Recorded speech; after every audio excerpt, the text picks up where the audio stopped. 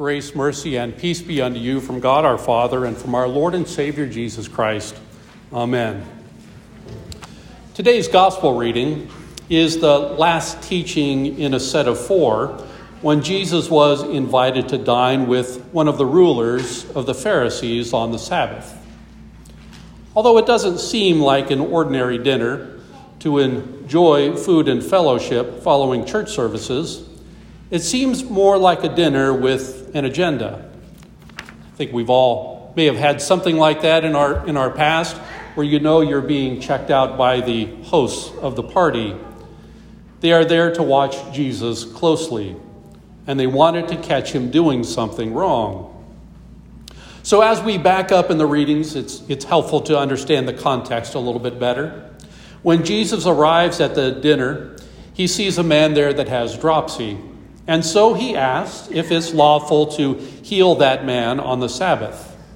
And before he allows them to even answer, Jesus heals the man and asks in return, "Which of you, having a son or an ox that has fallen into a well on a Sabbath day, will not immediately pull him out?" And before they have the opportunity to accuse Jesus, he turns the tables on them. Rather than catching Jesus and breaking the law, Jesus watches them closely and begins to teach them. When he sees them jostling around for that seat of honor, he tells the parable of a wedding feast. He tells them that whenever you hear a wedding feast in one of Jesus' parables, I want you to think heavenly feast. This isn't just a social guideline that he's trying to teach us here. He's teaching us about heaven. So when he tells them, let me back up here. Jesus tells them of somebody at a wedding feast who enters and takes the seat of honor only to be ushered to a common seat to his humiliation. By this, Jesus illustrates how pride leads to humiliation. Let others praise you or promote you rather than praise and promote yourself. No matter what others say or do, your greatest promotion is when the Heavenly Father calls you his beloved child through Christ. Then Jesus teaches them that they should not invite people to dinner with the expectation of repayment. Many gathered there that evening would feel some sort of a sense of obligation to the host. They would feel the need to invite him and everyone else there that evening to a dinner serving even finer food and even finer drink. With that same sense of humility, they should invite those who were unable to repay. In the same way, God invites us to the heavenly banquet. We are not worthy to be invited and have no means to pay, and yet he invites us regardless. And that's what brings us to the gospel this morning. So he's there at this dinner, and he's teaching them the entire time. And that's when he tells us this story. He tells us this parable, that a man hosts a great banquet and invites many to enjoy the feast with him. Now remember that in Jesus' time, one would first send out an invitation. And then once all of those invitations were returned, telling them that who would come, the host would prepare the meal. We didn't quite have an app back then where we could schedule who's coming and just click yes or no and know who's on the way and things like that. We didn't have anything like that.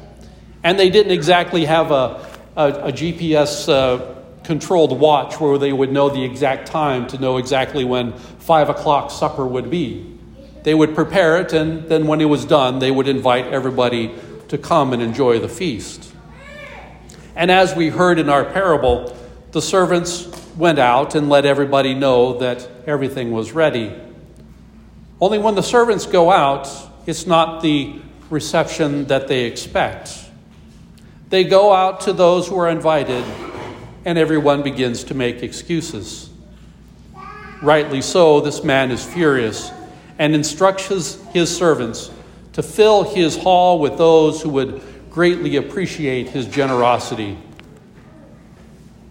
The supper is ready, but we hear nothing but excuses.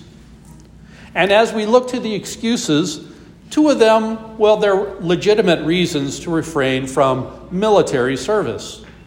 We read in Deuteronomy chapter 20, And is there any man who has planted a vineyard and has not enjoyed its fruit? Let him go back to his house, lest he die in battle, and another man enjoy its fruit. And is there anyone who has betrothed a wife and has not taken her? Let him go back to his house, lest he die in battle, and another man take her. So it's interesting again that we're talking about a feast, and yet they're bringing up excuses for going to war. The other excuse that we hear is that this man bought 5 yoke of oxen. The implication is that he's very wealthy. It would only take 1 yoke of oxen to take care of your typical property. But this man has 5. He's got 10 ox that he needs to tend to, that he needs to look after. This man has 5 yoke, and he wants to go inspect them rather than attend the feast. Regardless, the man is not asking them to go off to war. He's not asking them to give up their oxen. He's not asking them to choose between a wife and the banquet. He's inviting them to come enjoy his generosity.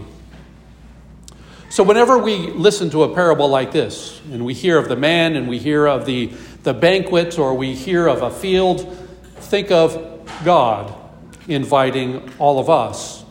God is the man, and the banquet is the heavenly feast. So as we look for this heavenly meaning of our parable, there are a few ways that we can look at this. First and foremost, when we put this into the context of the day, Jesus is speaking to his immediate audience. He's speaking to the Pharisees. They have been invited to enjoy the feast of heaven, and God has graciously invited them to enjoy all the blessings of heaven. From the beginning, he declared them to be his people. And as much as they grumbled, they still remained his chosen people. But now that the Messiah reclines at the very table with them, they seek to discredit him. They seek to expel him. They seek even to kill him rather than embrace him. Jesus' message to the Pharisees is clear. They have been invited, but now that the feast is ready, they are making excuses. They are rejecting the generosity of the Father, and he is not happy. And this is one of those texts that makes it easy for us to kind of take the self-righteous position, to look at those Pharisees and look down our noses at them and say, I would never be like one of those Pharisees. I would never reject one of those invitations. How silly and how foolish of them. But we are easily distracted by their foolishness and neglect to turn the mirror in our own direction.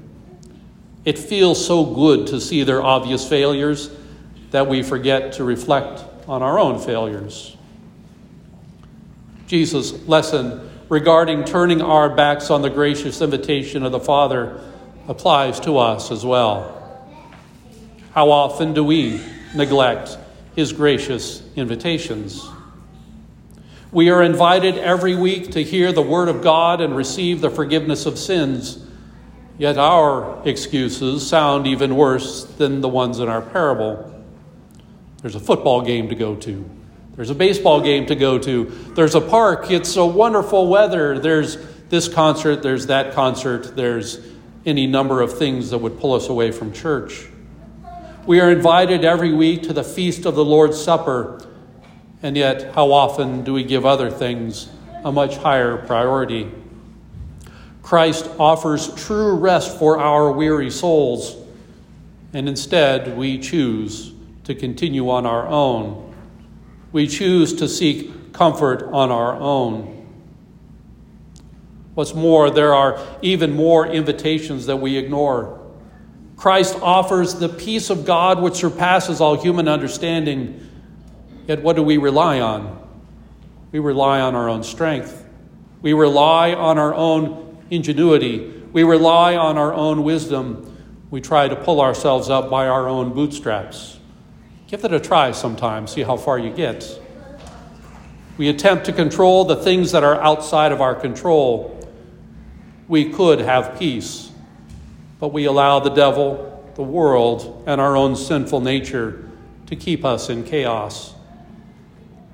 It's a very popular opinion that we have no need of a church, and this has been true for many, many years. It's popular to believe that one can worship God on a mountaintop as well as in the church. We can worship God on a golf course, hiking a nature trail, or around the breakfast table with our family on a lazy Sunday morning. We give up the gracious invitation of the Father to feast on his body and blood, or to feast on the body and blood of Christ, rather. We give up his gracious invitation for the forgiveness of sins, and we look to ourselves. We separate ourselves from that vital community of Christ. The warning for us is clear. We too are at risk of rejecting the gracious invitation of the Father. We too are at risk of making excuses, just like the Pharisees. We like to think that we're good enough on our own. We like to think that we really don't need the forgiveness of sins because, well, we're pretty good after all. At every turn, we prove ourselves to be unworthy of his invitation. Yet this is the beauty of the parable that we read this morning. When those that are invited to the feast made excuses, God instead filled his banquet hall with the poor, the crippled, the blind, and the lame. He instructed his servants to go out to the highways and hedges and compel people to come in, that my house may be filled. These aren't pretty titles for us, but we gladly bear them. We are the poor. We are the crippled. We are the blind. And we are the lame. In the military, we always called them the sick, lame, and lazy that would gather at the battalion aid station rather than go out into the fields. These are the very people that Christ comes for. We are the travelers passing through this life that God compels to come. Christ comes to you and fills you with the Holy Spirit. He enlivens our hearts to believe in Christ as our Savior. He forgives all your sins and gives you everlasting life. In this life, we enjoy a foretaste of the feast to come. We enjoy the body and blood of Christ to strengthen our faith through the forgiveness of sins. And he dwells with us when we are at our best and even when things are at our worst. Christ is always there at our side. We read in our epistle this morning, but now in Christ Jesus, you who once were far off have been brought near, not by our actions, but by the blood of Christ. For he himself is our peace, who has made us both one and broken us down in the flesh, the dividing wall of hostility, by abolishing the law of commandments and ordinances, that he might create in himself one new man in place of the two, so making peace, and might reconcile us both to God in one body through the cross, thereby killing the hostility. And he came and preached peace to you who were far off, and peace to those who were near. For through him we both have access in one Spirit to the Father. So then you are no longer strangers and aliens, but you are fellow citizens with the saints and members of the household of God, built on the foundation of the apostles and prophets, Christ Jesus himself being the cornerstone, in whom the whole structure, being joined together, grows into a holy temple in the Lord. In him you also are being built together into a dwelling place for God by the Spirit. Coming to church is far more than a social gathering. It's far more than just an entertainment option on Sunday morning. It is far more than a mere intellectual pursuit. Christ gathers his children together to feed body and soul to life everlasting. And the greatest banquet is yet to come. As we depart this life, our souls will immediately be taken to heaven, where we enjoy all the blessings of heaven. And then on the last day, Christ will stand before our graves and call us to come out. From there, all believers in Christ will be taken body and soul to the new heavens and the new earth, where there will be no more tears, no more sadness, no more goodbyes, no more hate, no more violence. For this parable of the great banquet is a wonderful word for us to consider this morning. In one sense, it is truly heartbreaking that so many found an excuse rather than go to the banquet. On the other hand, God would not allow his banquet hall to remain empty. We see in this parable the graciousness of the triune God. Thanks be to God that he seeks us out. He finds us, the poor, the crippled, the blind, and the lame. He goes to the highways and hedges to find us. Unlike the grand banquets that we see in Hollywood, D.C., or New York, God's invitations aren't reserved for the rich and the powerful. They aren't reserved for the elite. Christ came to save sinners. He came for those who were far off. He came for those who were outside the tribe of Israel. And he makes us one people.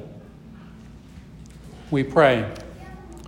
Lord God, we thank you that you have taught us what you would have us believe and do. Help us by your Holy Spirit, for the sake of Jesus Christ, to hold fast to your word in hearts that you have cleansed, that thereby we may be made strong in faith and perfect in holiness, and be comforted in life and death.